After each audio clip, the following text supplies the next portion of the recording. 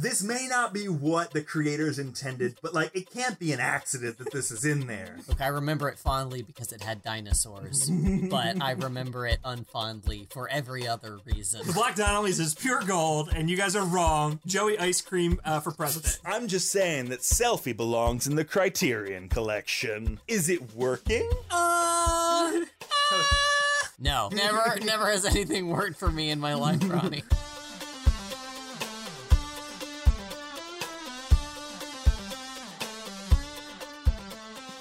Welcome to Ending Pending. I'm your host, Andy. I didn't come up with a good one for this one. Oh boy. I'm covered in lice, and my underpants are full of mice, and there's cockroaches in my kitchen, and I'm Evan. We need to break up. Ooh, I'm here for an awkward moment with all of you listeners as well. I don't even have anything to say about Galavan. I don't want Evan's Ronnie. mices and lices. Yeah, well, I mean, that's what marriage is all about, Andy. I hate to break it to you. It's about accepting people where they are with all their mices and lices. We can stay together. We're just gonna get you some lice begone. You gotta stay together for the mice. You gotta be friends with my underwear mice. No. Okay. If you wanna be my lover, you gotta get with my mice. If you couldn't tell by this rodent and flea infested intro, Ending Pending is a podcast where we discuss fuck. Ending Pending is a podcast where we discuss television shows which have only lasted for a single season. Except when we don't. Except when I make us break the rules. We are currently covering ABC's? Mm-hmm. Yeah, fuck yeah. ABC's 2-season extravaganza Galavan. But before we get into that, I have a question for everyone. Oh, is it more serious than a bit? Yeah, shit, it's a bit. Oh. It's a bit. What's the question, man? What's the question? What was your favorite Weird Al Yankovic song when you were 13? And what is your favorite Weird Al Yankovic song now as a 30-something? Oh, no, I'm not good at music. I think the only one I knew as a child was the Star Wars parody one. There's more than one, but I'm assuming you mean The Saga Begins. The one that's... The American Pie. American Pie, yeah, the American Pie parody. Yeah, it's very good. It's a good song. Yeah, that was the only one I knew as like a little kid, so I'm going to have to say that one. Mm-hmm. What about now as an adult? Oh, yes, go ahead. How have you changed? How have you grown? I still don't know a lot of Weird Al songs. Give me a minute. Come back to me. Sure. Somebody else get there first. I know several of them, like, vaguely, but I gotta look up what they're called. Go, Ronnie. There's off of Straight Outta Linwood, which probably came out around this time. Yeah, I would be about 13 at that one, maybe even a little younger. Weird Al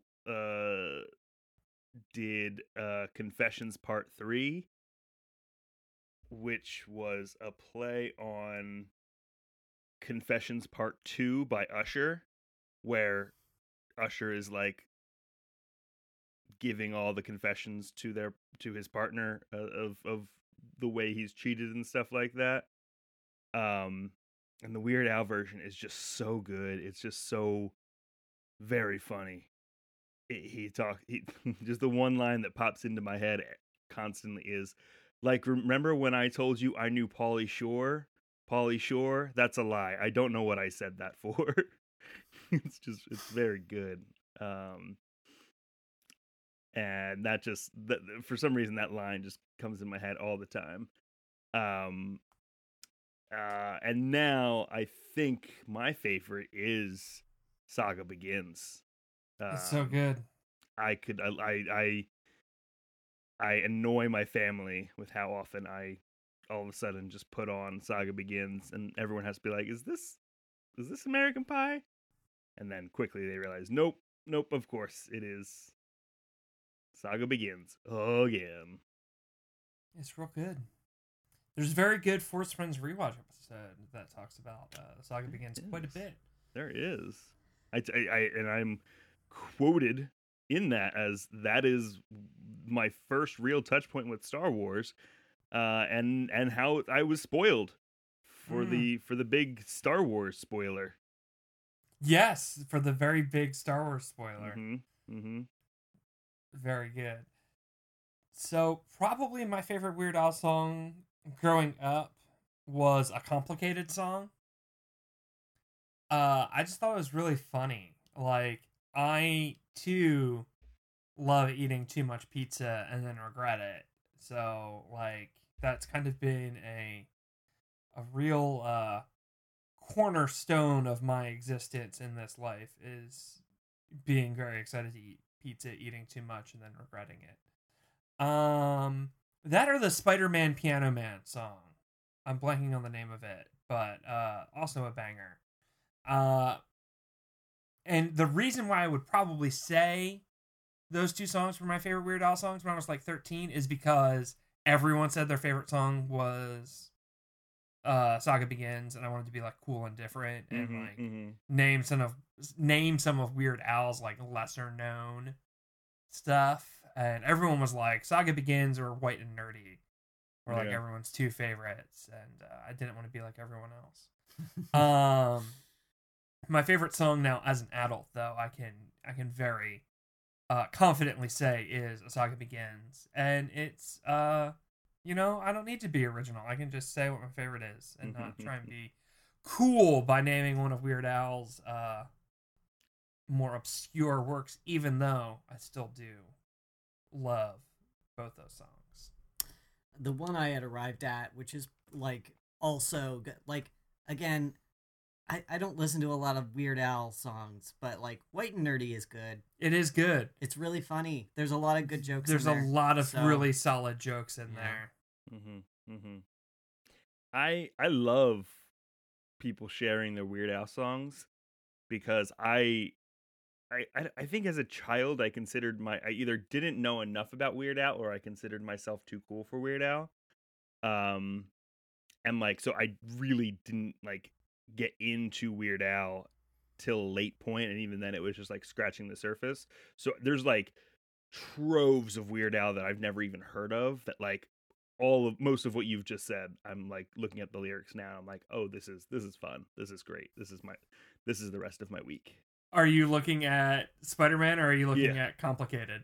I looked at Complicated. That was very fun. But now I'm looking to Ode to a Superhero. The Billy Joel parody. Sling us a web, you're the Spider-Man. It's so good. There's something about it. I guess it's the storytelling nature of what Weird Al does, because I really dislike parody music as a comedy genre. As someone who grew up being forced to listen to the Christian Weird Al very much, yes, I feel you on that. Yeah, it is without exception, except for the one exception, which is Weird Al. It is, hey, here's the song that you know, here's the joke, and the song is 3 minutes long, so we're just gonna repeat this same joke for 3 minutes straight. Like it doesn't. There's no real growth or crescendo in it. It's just. I can think of several. Yes, I think the Christian versions of songs is really what soured me on it. But like country music does a lot of like parodies of pop songs, but with like real down home everyman kind of complexity to it. And it's just I have real problems, unlike Taylor Swift or whatever. Right. But they're making millions of dollars. It's not punching down, but it feels kind of punching down a lot of the times, and it just feels like I get the joke. Like do the intro of the song and then move on, or write your own music. The only exception I feel like to that is Mr. Weird Al, and I guess it is just that narrative structure that every line is a good joke. There's actually like comedy in there. Maybe he's just the only one doing it well. Maybe he's not doing anything different. Maybe he's just doing a good job of it, and everyone else sucks tremendously. I believe too that Weird Al asks permission from the original artists to do it, which feels important. Like I understand the nature of parody. Like you don't necessarily need to do that, but like transformative work is important, and being able to like parody stuff is important. But the fact that Weird Al does go out of his way to be like as genuinely kind-hearted as possible to everyone involved makes it feel good. I think that's probably an element too, is like when I say punching down, I don't mean like punching down at multi-millionaire Taylor Swift. I mean punching down at people who like enjoy Taylor Swift's music or enjoy rap and hip hop, which is often like aped by the country music community.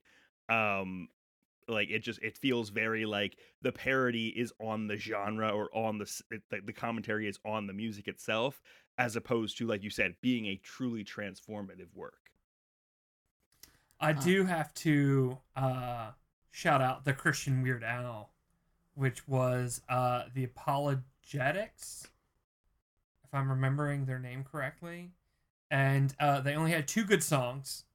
All of their songs were bad, but these 2. Drop of Lucifer, which was a play on Drops of Jupiter.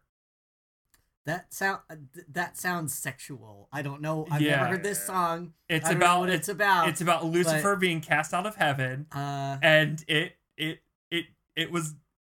ruled.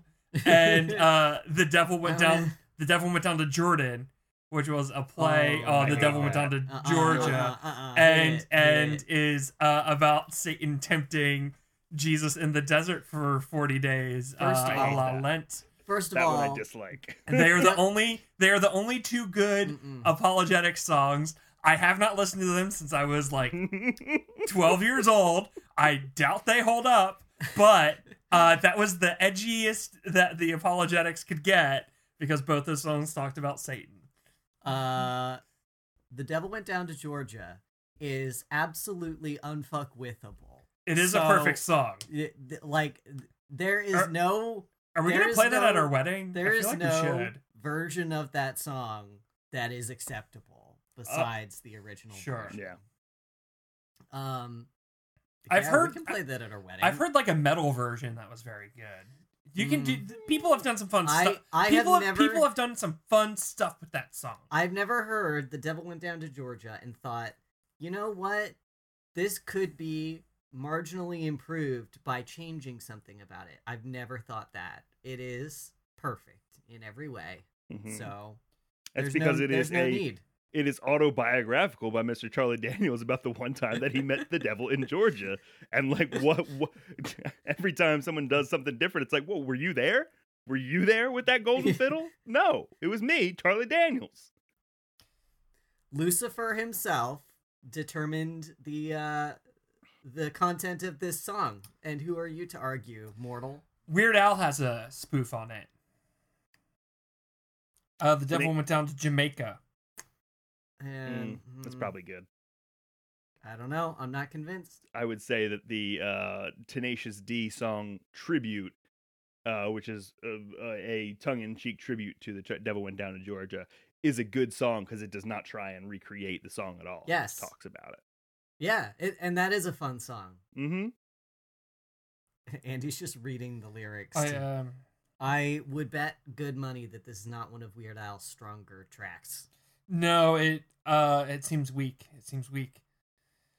What did I say? What did I say? It's unfuckwithable. If it's a real classic Weird Al and it's about Jamaica, I don't fully trust that Mr. Al didn't try and do a Jamaican accent in there. Not making a broad assumption there, but making a tiny one. The man is not without sin. He's a good dude. He's well intended. He's I truly believe that he only ever intended for himself to be the butt of his own jokes, which is what makes them work. But yeah, he certainly made some decisions in, say, the 90s. And maybe we should just leave some of those alone. Weird Al's great though. I fucking love Weird Al. Yeah, no, Weird that Al's was great. not. Yeah. I was not. Oh no, I criticizing him. didn't say you were. I'm just moving it along to say that Weird Al's great. Hey Al, if you want to come on the podcast, have your people call our people. We'd love to have you on. The reason we're talking about Weird Al is because he's in Gallivant. I don't know if y'all knew this. Oh, was that Weird Al? That was a joke. That was a Good joke. That was a little jokey joke. Good joke. Love that. Andy, genuinely, sometimes you don't notice things, so I couldn't tell if you were joking or not. No, I know who Mr. Al is. No, I know you know who he is. Or Mr. Weird. I guess it's Al, Mr. Weird. Anyway, you should listen to the Force Friends episode that's about Star Wars parody songs, because it's a great episode. It's just a little shameless self-plug there. Mm-hmm. That's maybe one of my favorite episodes we've ever done. Very fun. It's one of our weirder ones. Mm-hmm. Yeah. As the person who edited it, it was a ton of fun to edit. And I learned a lot about Star Wars music. Not music in Star Wars, but music about Star Wars. But that's a different podcast that you should definitely That is a different podcast. You should definitely visit wherethemay.com and you can find that podcast and more from the Where They May Radio Podcast Network. But let's talk about this show. We watched 4 episodes of Gallivant. Evan. We're covering this in a real bad way, by the way. Yeah, there were 8 episodes in season 1. And we did I was wondering if 3 and 8 then was the 4. finale. Yeah, we fucked up, guys. We should have done 4 and 4, but we for Yeah. some reason did not do that. But I mean, we'll just wrap 8 into season 2. We'll parse out the episodes. It'll be fine. Everything's fine. Don't worry about it. We watched episodes 4, 5, 6, and 7 of season 1. Episode 4 is called Comedy Gold. The gang, you will recall, is on their way to King Richard with differing motives. Gallivant thinks his ex-girlfriend has regrets about marrying the king, and so he's going to win her back. So Isabel is intending to betray Gallivant to the king to save her parents, and Sydney's just along for the trip. They encounter a group of landlocked pirates. Their boat has gotten stuck on the side of a hill, and so they've just adapted to life on land.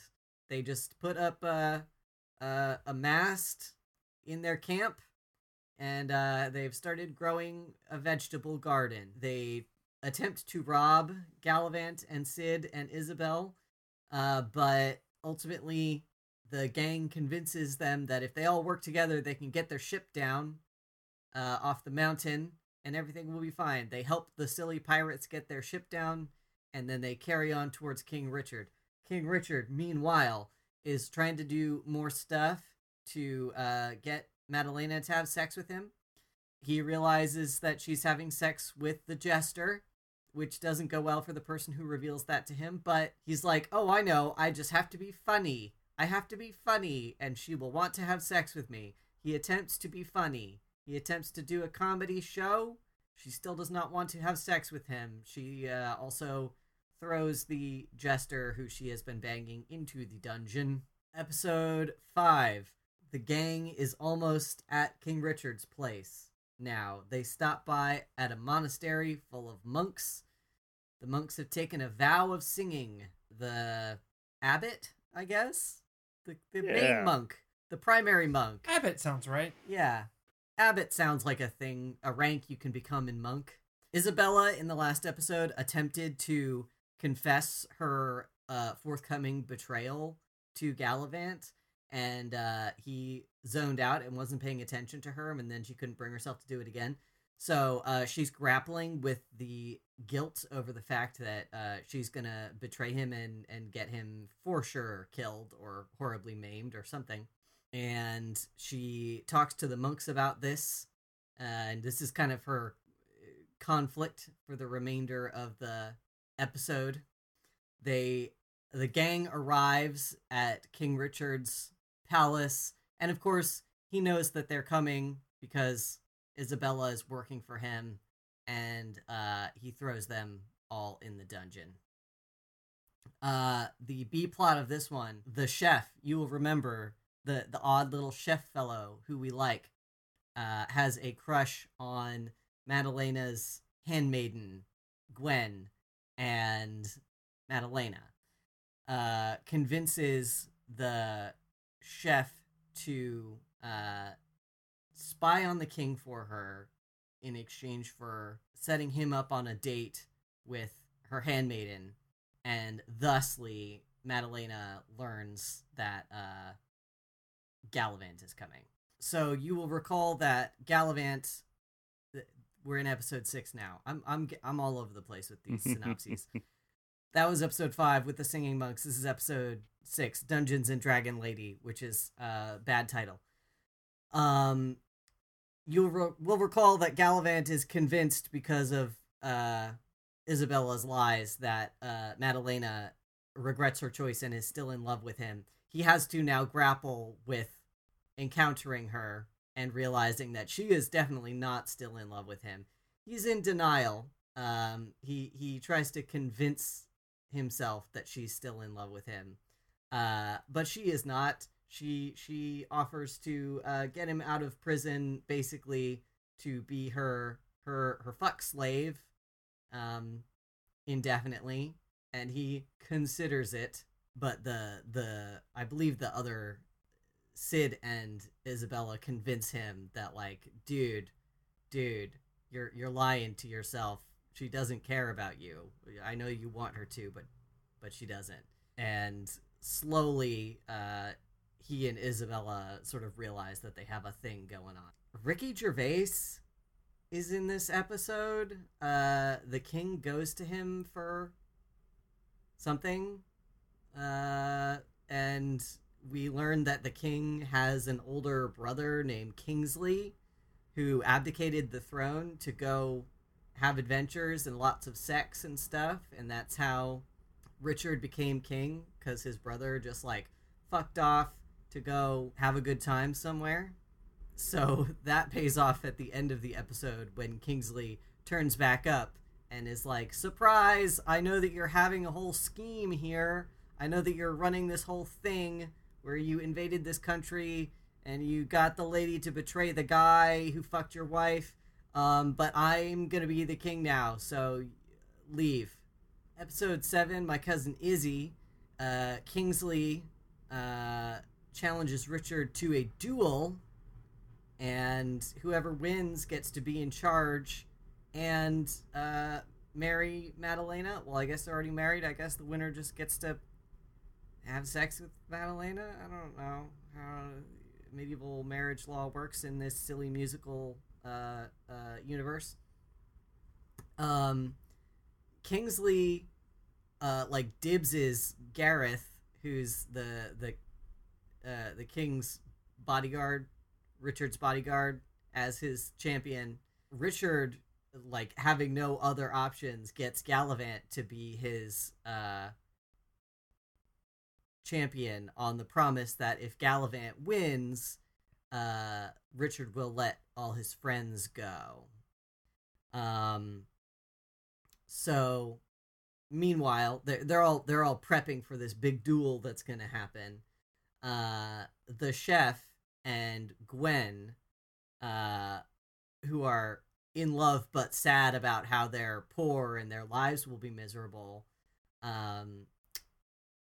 plot to poison all of the nobles so that they can scamper off into the countryside and live lives untroubled by the nobility, which is honestly a great plan, and they should have done it. But the chef can't bring himself to do it.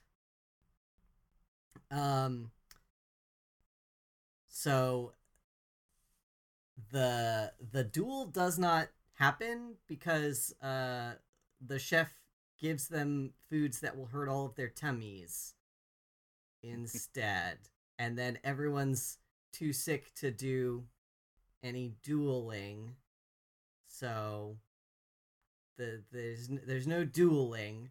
But the Gallivant's big character development moment is that he, like, declares his love for Isabella, I believe, is what happens.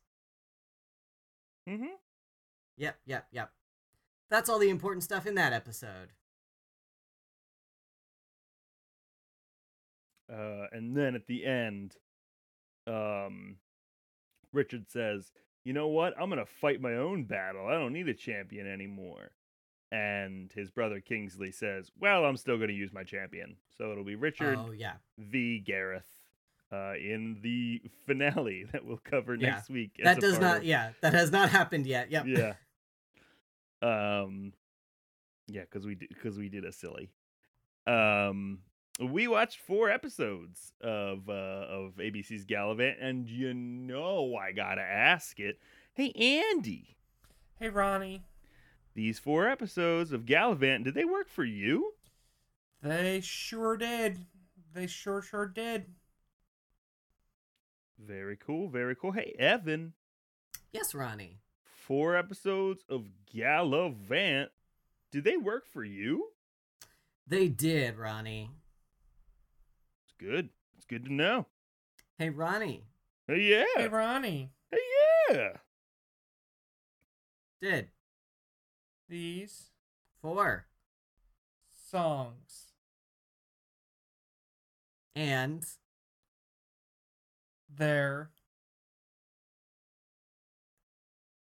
surrounding adventures work in the context of your opinions? I tried to make it work, Ronnie. I tried to bring it all back around. No, I'm impressed. Yeah. We did a great job, babe. We're such a good team. You really wrenched control of that one away from the chaos. No buts. In the context of my opinions, it's working. It is still working. I don't know.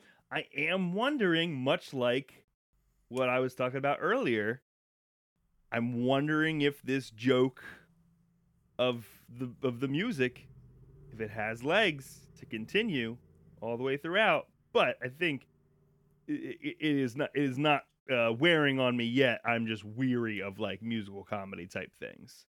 But it's working. These 4 worked. Yeah, I think these were a little bit more mixed than the first 3. I think the first 3 were 3 solid hits for me. And then these ones were a little bit more of a mixed bag, but overall, I really enjoyed them still. Mm-hmm. I'm not going to lie.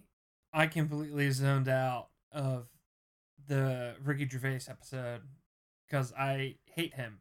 I hate Ricky Gervais. I hate him passionately. I don't know why he was there. That bit all seemed very, like, I don't want to, like... Maybe he wasn't an asshole 7 years ago, like, as much. There was definitely an era where, like, Ricky Gervais was among those, like, British comedians, your Stephen Fry's, your tall dude,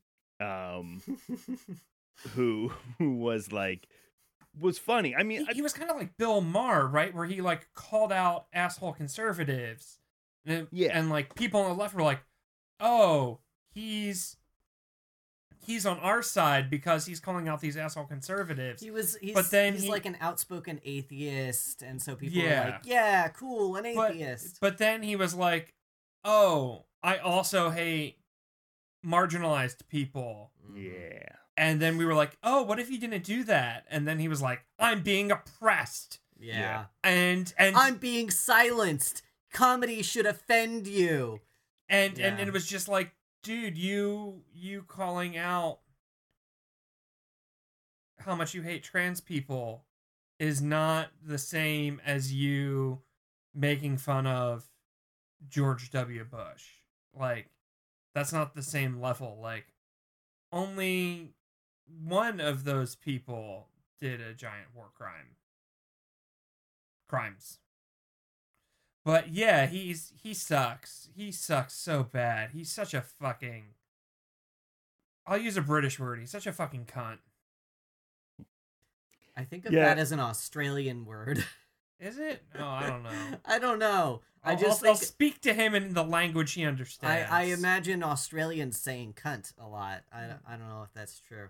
There was definitely an era, and I think maybe this was at the tail end of it, where like Ricky Gervais was not, or had not revealed himself yet to be the shithead that he was, and he was kind of, he was the the Michael from The Office, of the British Office, very kind of like, harumph, and it was kind of like a little bit like a Patton Oswalt type, but for like British sensibilities, I guess, where he like kind of took down, was very opinionated about like you said, about like conservative folks, but was also kind of like doofy and doughy and kind of everyman.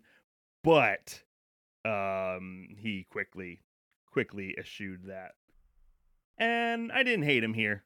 I thought it was fine. It's hard for me to completely look past it, but I thought it was fine.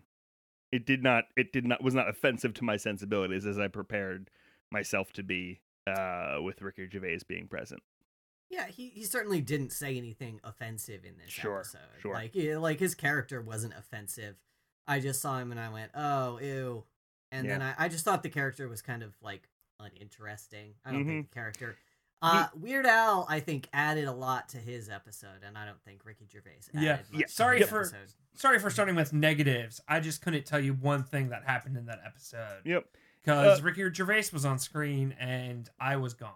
The context of that episode was that Ricky Gervais was a magician named Xanax, and so they kept going to Ricky Gervais to I need Xanax. I need.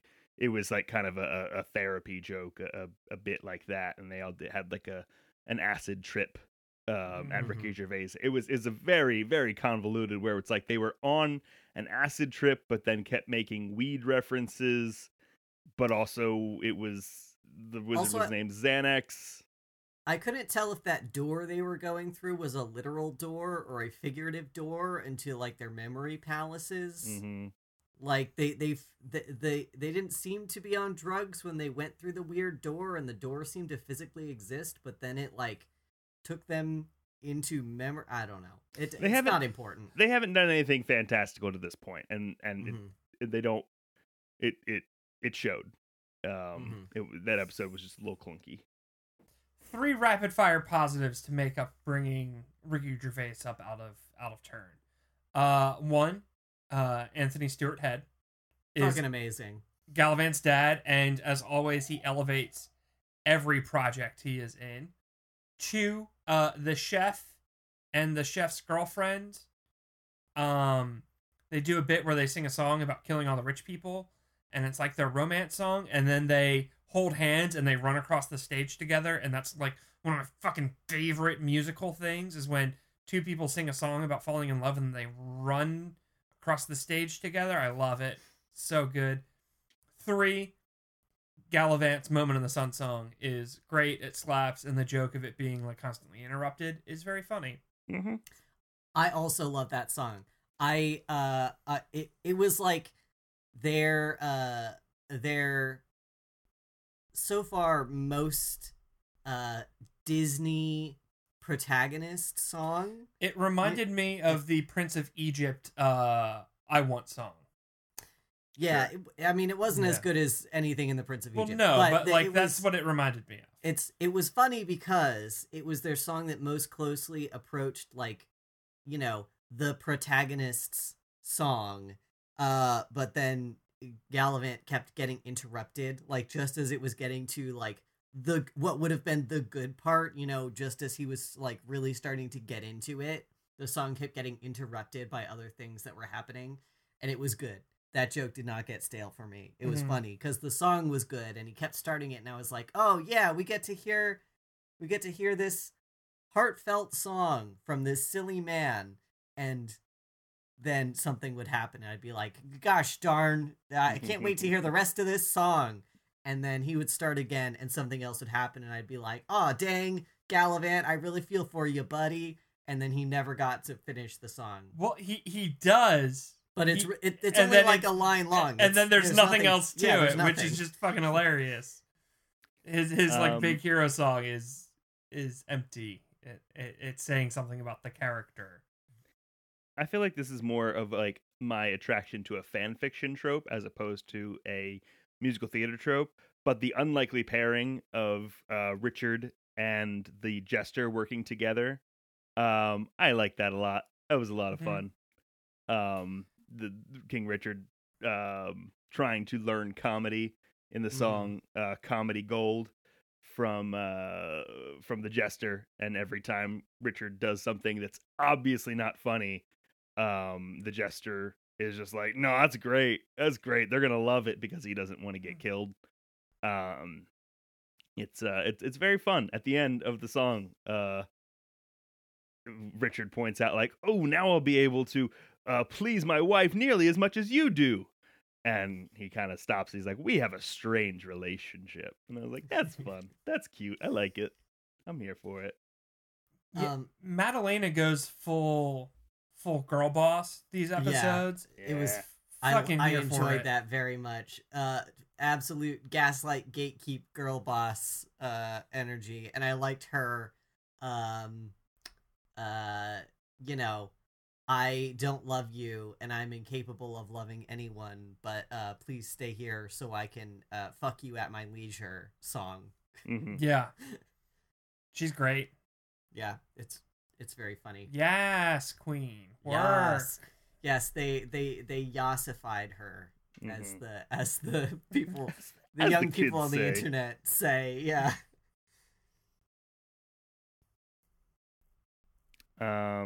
What else? There's a lot to like.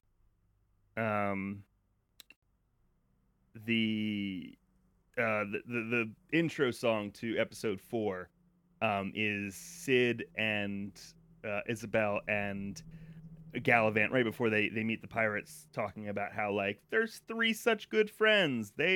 They're great together. They finish each other's sentences. Da da da da da. It reminds me a lot of a song from the musical "Merrily We Roll Along" by Sondheim, of course, called "Side by Side by Side," which is the same thing. It's the same vibe of we're 3 friends and we each bring our own unique things and we each are here for a different reason, but we're all working together in our own disjointed ways.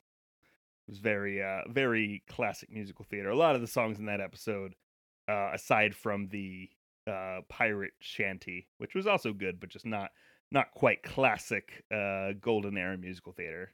There was a lot of those in that episode.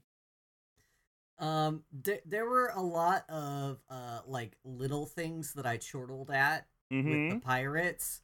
The pirates did seem like a little bit out of nowhere though. Yeah. Like the pirates seemed like maybe just like 10 or 15% too silly relative to the rest of the show. Not a deal breaker for me.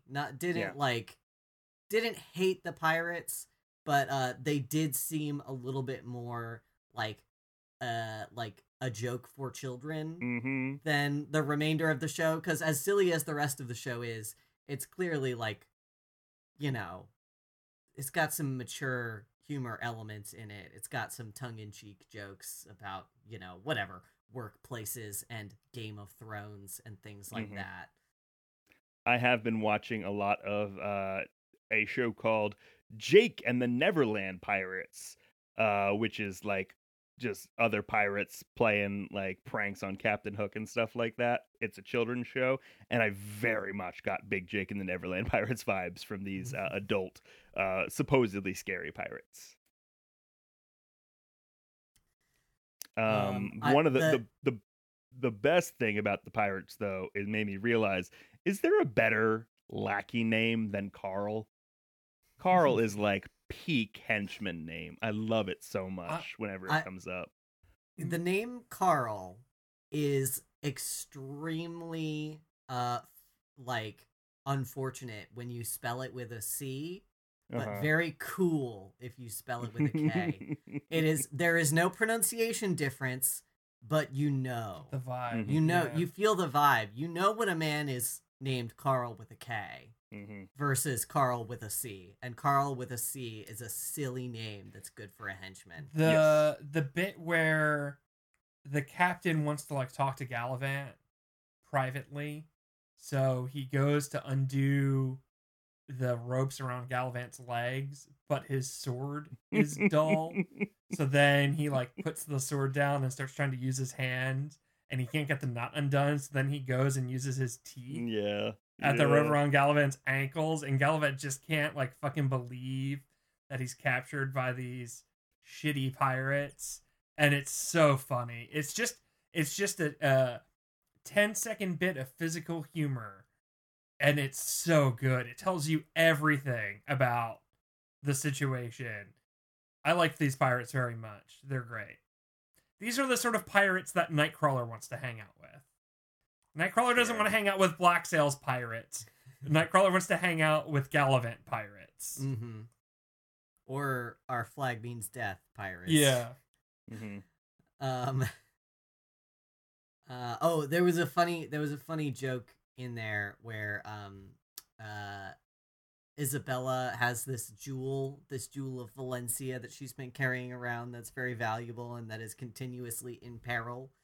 And when they're captured by the pirates, I think it's Gallivant is like, they're gonna find the jewel, and she's like, they're not gonna find the jewel. I hid it where they're never gonna find it. And they immediately find the jewel, and Gallivant's like, you put it in your purse, like the so most good. Obvious place where the first place anyone would look. And she's like, I hid it with my girl stuff. Guys never look there. They must have sisters.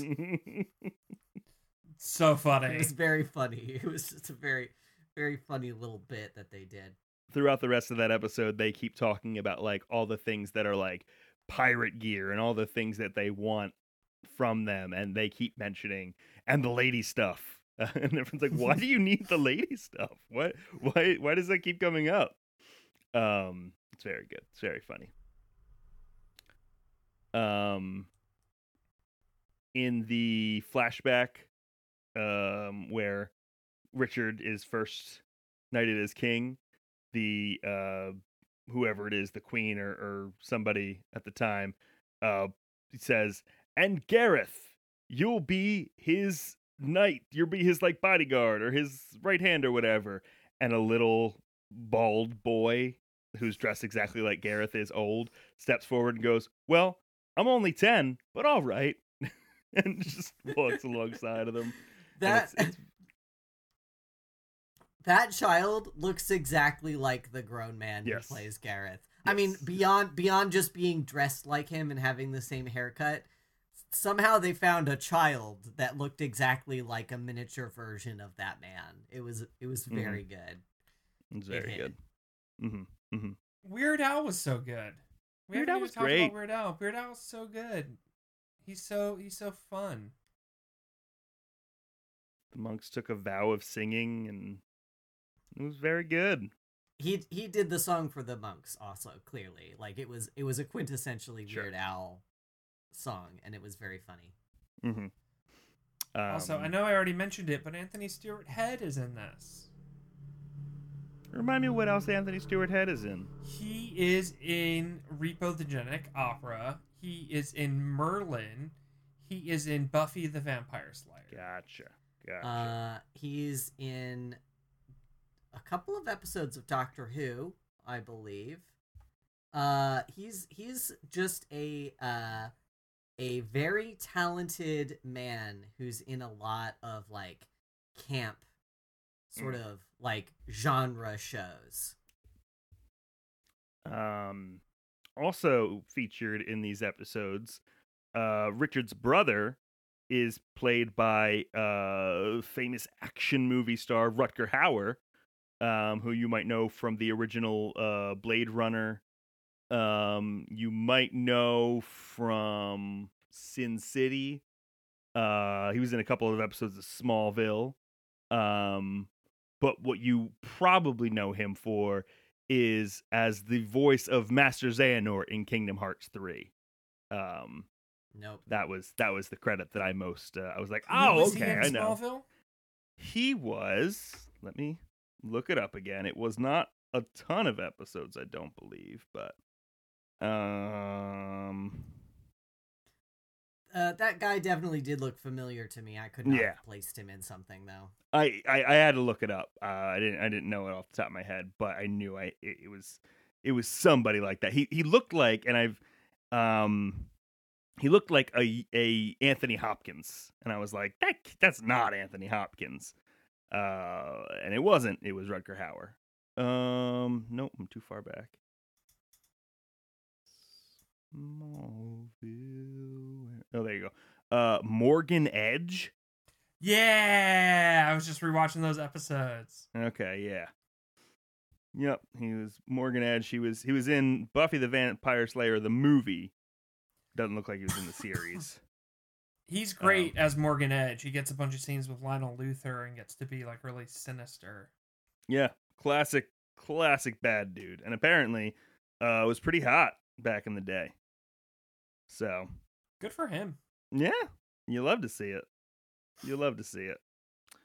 So yeah, cool cameos all around, except for Ricky Gervais, which was a unfortunate but fine cameo. Love is Strange was a song at the end of episode 5. It was Gallivant and Isabel kind of like talking about love, which like comes up in the following episode because they don't Gallivant will not say like I love you, like they just kind of keep dancing around it, and this song is all about just talking about love and how love is weird, love is like gross and smelly, and they're talking about each other. Love snores and love babbles too much when they sleep. It was just an objectively good song. It was very musical theater, very, very like Disney levels of Alan Menken love song kind of thing. More of the same of what we had talked about last time of like heterosexual couple realizes that their faults may be okay enough to mate with. But it was a cuter song this time. Enjoyed it a lot more. And they also did a fun bit where it wasn't continuous. It didn't play in the next episode, but in very musical theater fashion, Isabel and Gallivant, who are in adjoining cells, not the same cell, they throw open their cell and talk and like sing to each other on the makeshift stage in the center of this like panopticon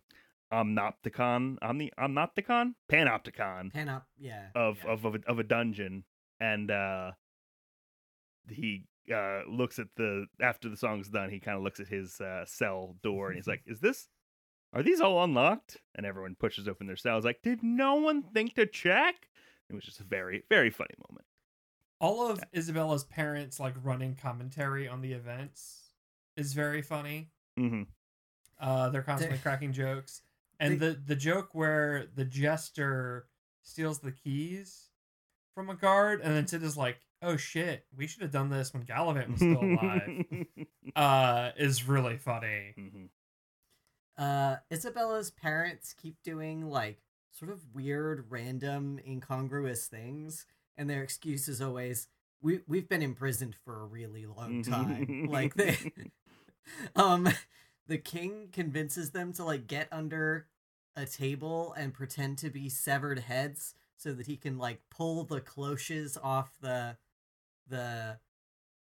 platters and reveal what appears to be her parents' severed heads to Isabella. And he does, and she screams, and he's like, oh, I'm just kidding, they're not dead. And she's like, Mom, Dad, why did you get under the table when he told you to? And they were like, look, honey, we've been in prison for a really long time. We thought it'd be funny, and we realized it's not now. Yeah. We're seeing this now. It's fun. It's fun. It's just a fun time. Nothing is requiring you to think too hard or work too hard. The songs are, like we said last time, just unsophisticated enough that you can kind of like sit in them or bounce right off of them, and they're fine. And it's good times. I will say, I haven't been super invested in the chef handmaiden plot line. I don't care about Gwen, but this guy playing the chef just tickles me. He's extremely compelling. He's very good.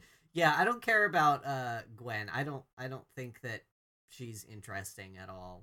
Sorry, lady playing Gwen. That little song they did about their miserable poxy rat infested lives as medieval peasants was kind of funny. There were some jokes in there that landed. The thing about we'll have at least 12 kids and maybe one won't die. Yeah, that's good. That was funny. But yeah, I do agree with you. I'm not really invested in the romance. I think they just needed something for the chef to do so he could be more involved in stuff. Mm-hmm. And I'm glad for that. That guy playing the chef just has it's not any of his jokes specifically that are like really knee slappers. The thing in the beginning where he was like, "Yep, you've killed my father. Yep, you've killed my grandfather. Killed him dead." Like that whole thing was good.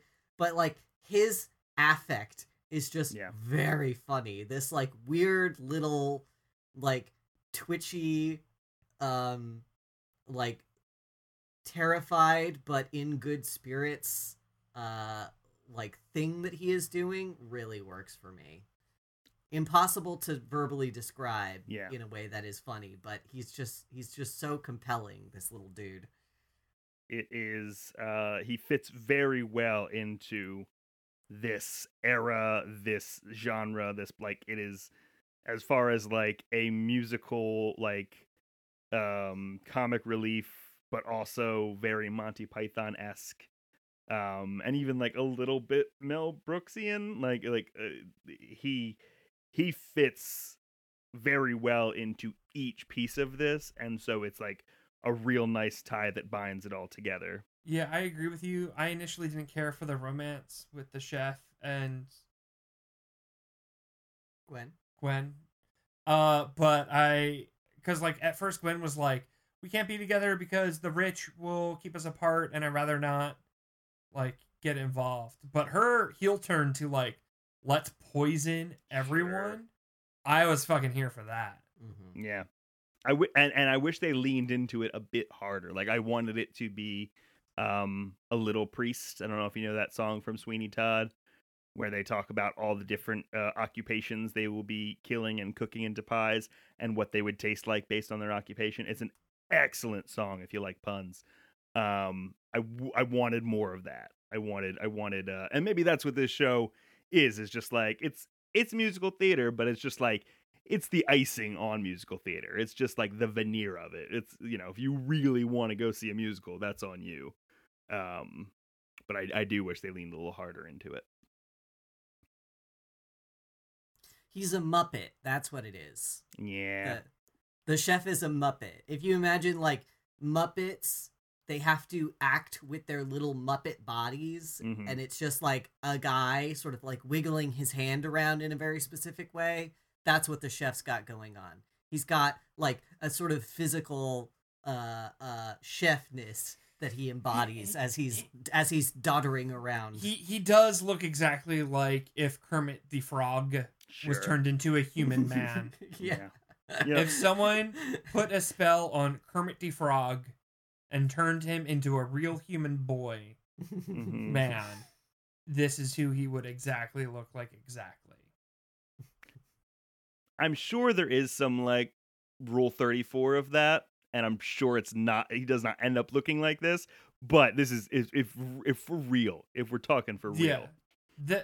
All of that art of Rule 34 Kermit the Frog is wrong unless he looks exactly like the actor playing this chef boy man. I've never been tempted to do this before in my life, but I am looking up Rule 34 Kermit the Frog right now. I thought Rule 34 was there's porn of it. Oh. Yes. No, we don't want that. What's the one that if it's a cartoon character, there's a human version? It's not Rule 34. Oh, that's not what I was talking about at all. I was talking about the porn. Oh, you were just talking about porn. I was talking about if you could, because of course, when you make it into porn, it has to be anthropomorphized. And Kermit is already anthropomorphized. Well, but like very anthropomorphized. Isn't there an and- internet rule about human versions of things that aren't human? There is, but Yeah. 34 is the only one Yeah. that people remember because it's Yeah. the one About where there's porn, porn yeah. of it. Yeah. Well, Ronnie is a dirty pervert. I and that's told not you what I was trying don't to talk normally about. do this, and it's bad. I'm upset that I did it. I'm Xing out of it now. It's gone. Was But there yeah. any of him with Gonzo, or was it just Miss Piggy? There was some Fozzie. Ooh, Yeah, that's a good pairing. yeah, I support that. yeah. He's a bottom, of course, Kermit. Oh well, yeah. I mean, he dates Miss Piggy. Sure. Anything else we have to say about? There's no way Miss Piggy bottoms for anyone No, under that's any true. circumstance. Yeah, That's true. she's too powerful. What else? What else about Gallivant?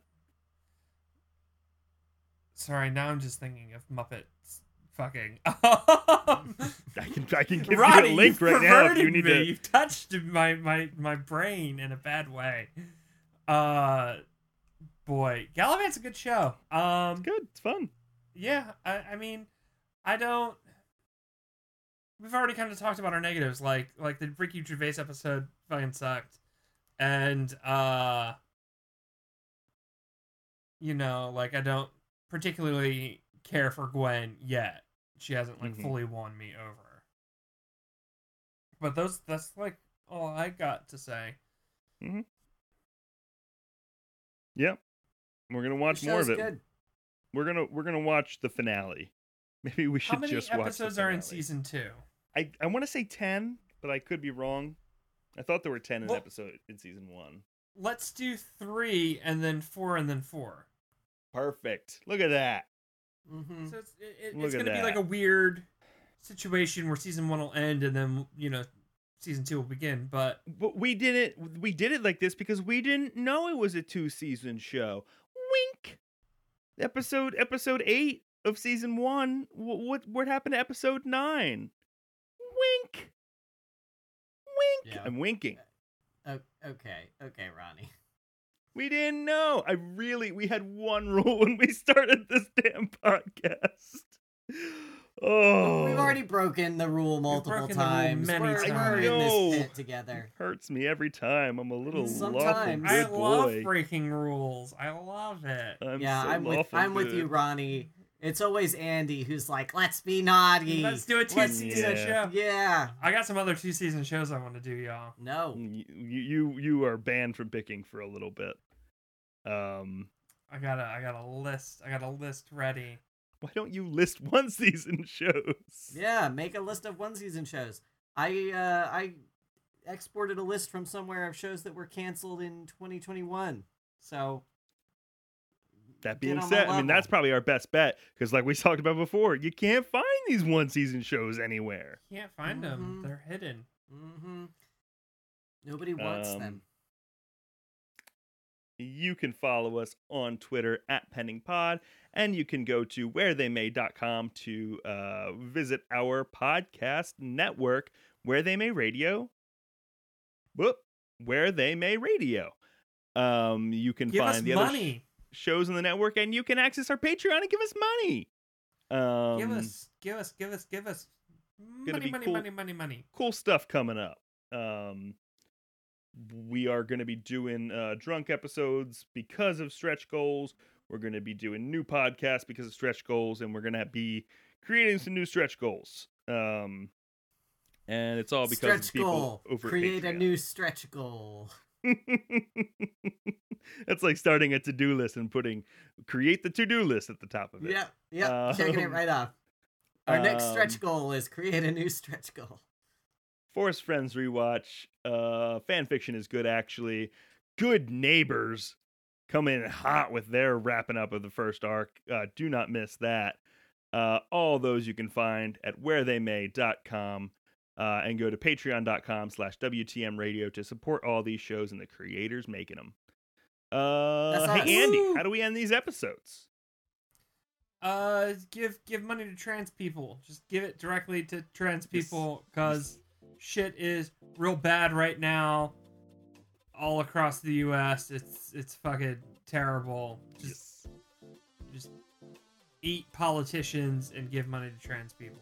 It is always okay to bully politicians. It is always morally correct. If you see a politician in public, bully the shit out of them. Yeah. If you happen to be at a place in private where there's a if you are at a politician's house by happenstance, bully them. Yeah. Bully them. Point at them and go, boo! Mm-hmm. Boo! And tell them that they suck eggs.